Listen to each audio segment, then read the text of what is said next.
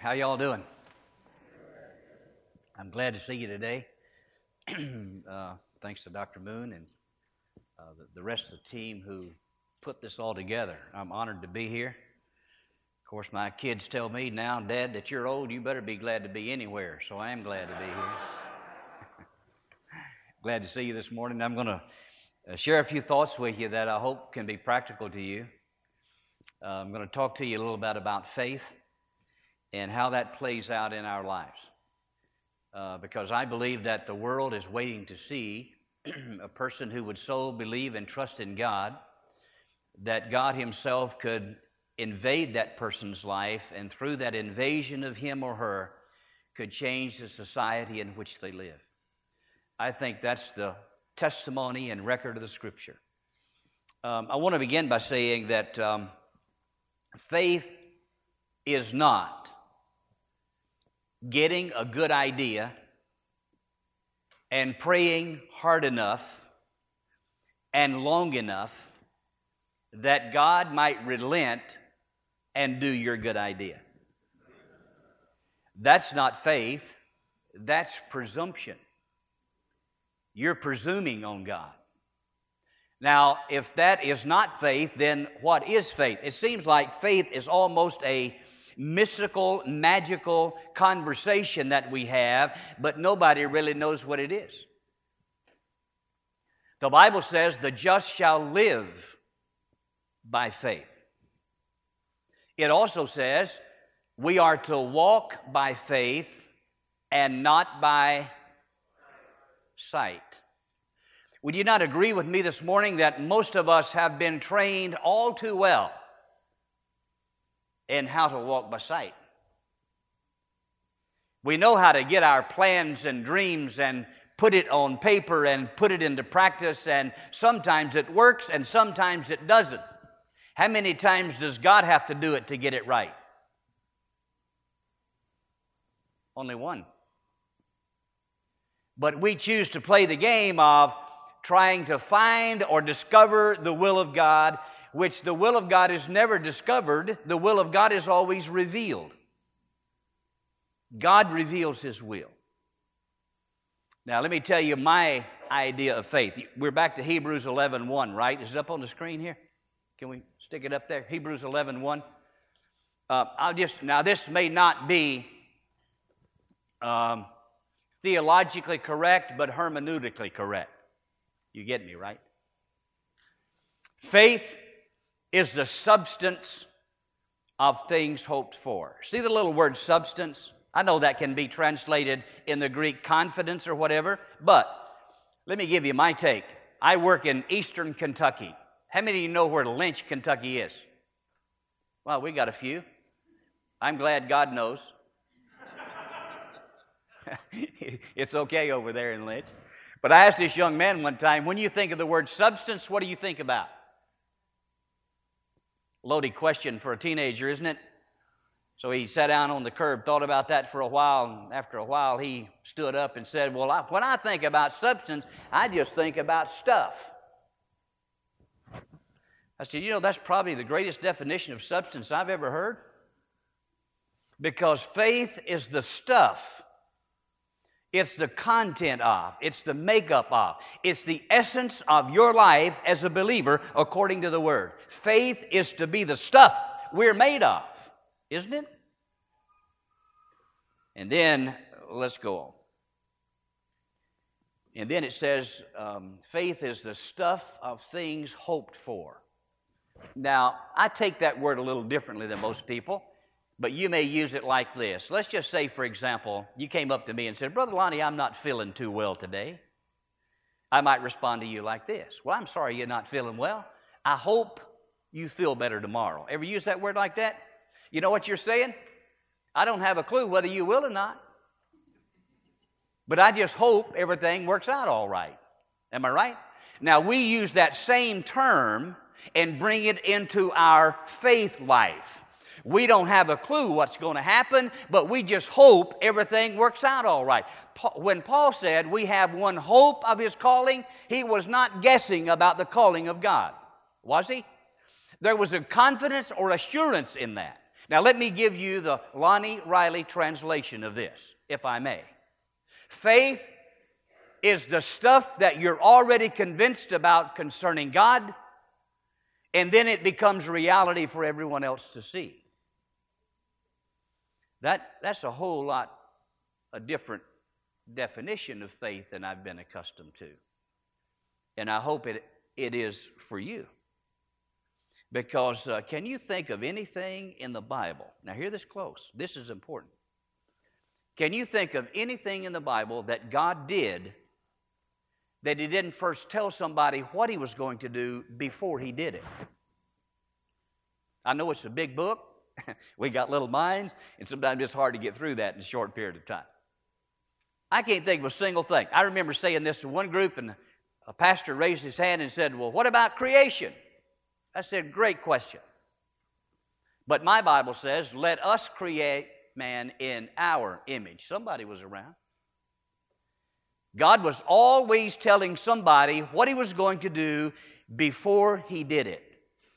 Now watch. When God told him what He was going to do, the person believed God and God did it. That's faith. It's not leaping into the dark.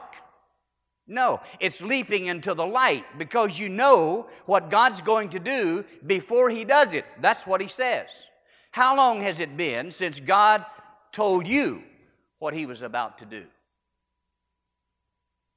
Maybe we need to go back and say, Lord, we need to walk by faith and not by sight.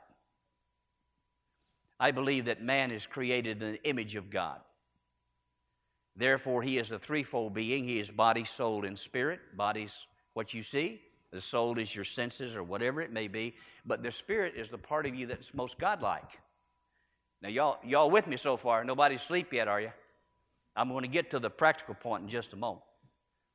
And but we have been taught all of our life how to relate to our world from our senses and our body. You see, what you hear, what you feel, it dictates how you relate to your world. Am I right so far? But then the Bible says when Jesus was talking to Nicodemus in John chapter 3, don't be surprised that I say to you, you got to be born again. Except a man be born again, he cannot do what? See. That's the word. He cannot see the kingdom of God. Isn't it amazing that without the Spirit of God, nobody can see what God wants? But when you are born again of the Spirit of God, in John 3 verse 5, it says, he that is born of the water and of the Spirit can now enter the kingdom of God. You can actually get in on it. You understand? You can get in on the stuff God's doing. Man, I was a preacher for 20 years before I understood that. You can actually get in on stuff God's doing. And it will be amazing what He will tell you, and then you just follow God. Now, my wife and I were in Mississippi. I got to bring you up to date a little bit. And we were pastoring a rather large church in Mississippi, and God called us back to Lynch, Kentucky. At that time, it was the 5th poorest county in America. At that same time, the county from which we moved was the 5th fastest growing county in America. It was affluence everywhere there. And the church was a very affluent church. They bought my wife and I our dream home. My wife is right over here, by the way. Wave at them, hon, so they can see you. Yeah. We're newlyweds. We've just been married 46 years. So we're still working on it. Still working on it. But they bought us our dream home. They bought us a 5-bedroom, 3-bath, Tudor estate executive home right near a 40-acre lake. And the guy in the church said, now you can't live near a lake and not have a boat, so he gave me a new bass boat. We had Cadillacs, whatever we wanted, we had. By the way, that church now has a pastor, so forget it.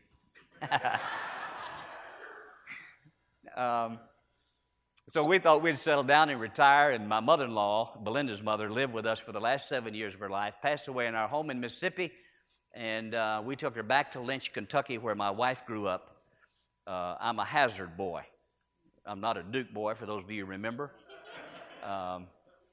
But anyway, we took her back to bury her there beside her husband, and while we were there, several people came by and said, "You're a preacher, aren't you?" I said, "I sure am." They said, "We need somebody to come to the mountains and help us here." I said, "Man, my response is like most pastors respond, man, you sure do need help." And I'll what? What? I'll pray for you. Don't y'all say that? Y'all need help, but I'll pray for you. You know what you really said? I don't really intend to help you much, but I'm going to pray for you. And I thought, I'm going to get on back. Now, don't look at me pie. Surely I'm not the only guy that says that. So I thought, I'm going back down to Mississippi and enjoy all the good stuff God's given us. And so on the way back, God spoke to my wife and I at the same time and said, "Lonnie, that's where I want your life to be." Now, I do not do things on a whim. I am not impulsive. And so as we went before the Lord, I said, "Lord, you need to tell me what it is you want." You know, when we pray all the time for what we want instead of what God wants. Well, let God tell us what He wants. That'll settle what we do. And so as I was reading through the Scripture, the Lord brought me through to Isaiah 41, verse 17 and following. And here's what it says. Now, you got to understand, I'm praying about going back to Lynch, Kentucky, the poverty town from an affluent society. And the Lord said to me, "The poor and the needy are thirsty, and there's no water for them to drink. But I, the God of heaven, have heard them, and I will make a river to flow from the mountains so that all men will know that God has done this thing." You see, it's not about Lonnie and Belinda. It's not about you. It's about the King and His kingdom. And we need to understand that. And based on what God said to me, I already knew what God was going to do in Lynch, Kentucky. I didn't know how He was going to do it, but I knew He was going to do something great. And I stand here in Seminary Chapel today, not because I'm a great preacher, not because I'm a great missionary, but because God is always faithful to do every time everything He says. He will always do that. God will never lie. God will never fail. If He lies or fails, He will fail to be God. And He will not do it for you. And so we moved back to Lynch, Kentucky.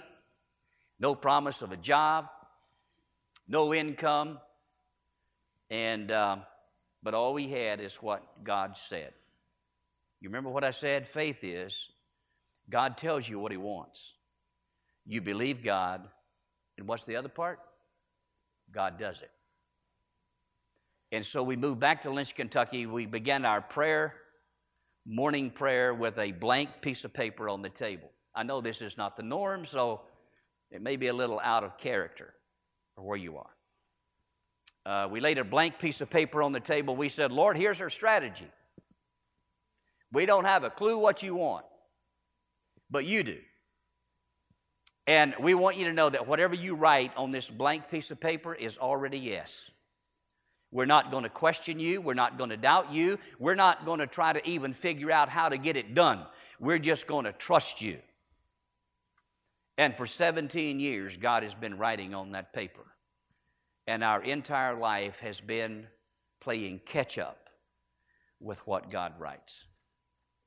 We don't have a strategy for this year. Our strategy is follow God. Follow God. We trust Him, and we trust Him to do all things well. And so we saw the needs in our community. Faith sometimes starts small. So don't look for the grandiose picture. Be faithful in the few. Be faithful in the little. The block we lived on when we moved back to town had 13 empty homes. And everybody was moving out of Lynch. They're all full now. So people are moving back into Lynch. And they had hedges growing up. I got to tell this. And I'm a doer, so I go down to Walmart and I bought me a set of hedge clippers, $24.99. I got a 100-foot extension cord and I just went up and down the street trimming everybody's hedges. I didn't ask permission. I didn't knock to see if anybody was home. I figured God sent me here to help. Town looks rough. Least I can do is help. So I'm trimming hedges.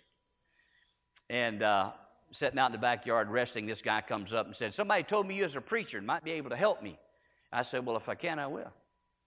He said, "I need $75. My family needs some food, and I need a part from my old car. I got a job and can't even get to work, and I said, man, I don't have $75. But I tell you what, if God gives me $75, I'll let you have it. Pretty good deal, isn't it? So he left, thought, this is a preacher thing. I'll never hear from him again. And I didn't know if he would or not. I'm just leaving this up to God. I'm trusting him, right? So my wife and I, 2 days later, out in the backyard, working on an old door, this lady pulls up in a Jeep from Ohio. She gets out, comes up, crossed her arm, said, I came to pay my bill. I said, well, ma'am, you don't know me, Bill, as I know of. I've never seen you before in my life. I don't have a clue who you are. She said, aren't you the guy going up and down the street trimming everybody's hedges? I said, yes, ma'am, I'm doing that because God sent me here, not because I need any money. She said, I own the old empty house 2 doors up from you. Always pay to have my hedges clipped. You did a good job, and I'm going to pay you. She pulled out a $100 bill and laid it on that door. She said, now, if you don't pick up that $100 bill, it's going to lay there. Now, you don't say that to a broke preacher in eastern Kentucky.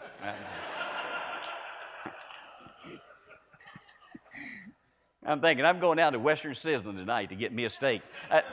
That's the best we could do in Hardin County, and that was 40 miles away. So as I was going in the door, God said, now, wait a minute, Lonnie, you told that boy if I gave you $75, you'd give it to him. I just gave you $75. I said, Lord, you're right. So I go in, and I can't tell you how that changed my life. I went in and sat down, called that unsuspecting young man on the other end. I said, man, I want you to know that God has been good to you. He said, what do you mean? I said, I told you the other day that if God gave me $75, I'd give it to you. God just gave me $75. So come on down and pick it up. And you'll know tonight when your family sits down to a nice warm meal for the first time in a long time and the needs of your family have been met, you'll know that the Lord Jesus has been exceptionally good to you. As I was going out the door, it's like God touched me on the shoulder and spoke to me audibly. I mean, it was clear in that. He said, Lonnie, I just wanted you to know, boy, not only did I give that boy that $75, but I just paid you back your $24.99 hedge clippers all in one shot. Isn't that just like God? I mean, he knows how to do this stuff. But sometimes we want to do it for him so we can get the credit. Now, somebody say amen right there, will you? I mean, we want to do this, and we want to get credit for it, but my wife and I chose whatever God does, he does, and we're just going to tell everybody what God does. And that's what I'm here to tell you about today. Whatever God puts on your heart, God, you know, Deuteronomy teaches, I got a lot to say in a short time to say it. Deuteronomy teaches that the will of God is not off in heaven, that somebody should say, who will go to it, who will go and bring it down to me that I might hear it and do it. Neither is it across the sea that I should say to someone, who will go and bring it to me that I might hear it and do it. But he said the will of God is in your heart and in your mouth that you may do it. Sir, lady, God has put his will right in here. It's not out there. It's not in Lynch. It's right here. And when you see what God has put in your heart, it is amazing what he will do. It will free you to become that which God has designed you for. And man, that's what we want for every student, every professor, every person, is to just become what God intended for you to be. Now, I'm going to give you several examples because now you go back. In my mind, I said the Lord is going to make a river to flow from the mountains. I don't know how, but I'm going to trust him to do that. Started out with hedge clippers. And then we started building things. We started building things for people, and we were going to build a bathhouse. So I go to every lumber company in Hardin County. I said, my name's Lonnie Riley, and I'm a missionary, and I'm here to help folks rebuild their homes and lives in Jesus' name. I want to start an account with you. I want to get some material, but I want you to know up front, I don't have any money. But I promise you, when God gives me the money, I'll pay you for whatever I get. Everybody laughed at me, except one crew. I went down the next day after he approved it, went down the next day and ordered $15,000 worth of material. And we were going to build a shower house so all of our volunteers could take a shower. Be a good thing. And so this guy calls me up and said, now you're going to pay me for that material, aren't you? I said, I told you when God gives me the money, I'll pay you. So we had a group from Georgia came up. They were going to help us build this shower house. And the leader of the group came up to me and said, our pastor was very concerned about the missions here in Lynch and said he took up an offering in church and he asked me to bring you the offering. And he gave me a check for $15,000. It was absolutely incredible.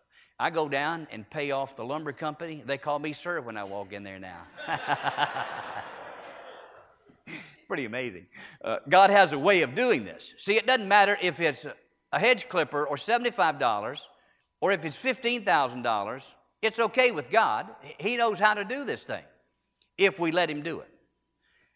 This lady gave us a parking lot, just out of the blue, gave us a parking lot. And the Lord laid it on our heart at that time that we need to put a coffee shop in town. And I didn't know how to do coffee shops. I'm a coffee connoisseur. I love coffee, but I didn't know how to do this. I'm not an entrepreneur. Maybe I am now, but I wasn't in. I didn't know what to do. So I said to the Lord, Lord, you're going to have to teach me how to do this. Now, I want you to hear this closely. 14 years later, they gave us a building, gave it to us. And they said, what will you do with this building? I said, I'll put a coffee shop in here. You know why? Because if God puts it in your heart, you won't ever forget it. And I suspect that there's some sitting right here this morning, God's put something in your heart and you thought it could never be. But I'm here to tell you, with God, anything is possible. You don't have to slight yourself in that. And then we started putting this little coffee shop together. This guy comes from Missouri, and he looks around and asks him what his children did. Don't know why I asked him that time, but unless the Lord told me to. And he said, well, one of my sons is a barista. I thought, whoa, is that a guy that works with coffee?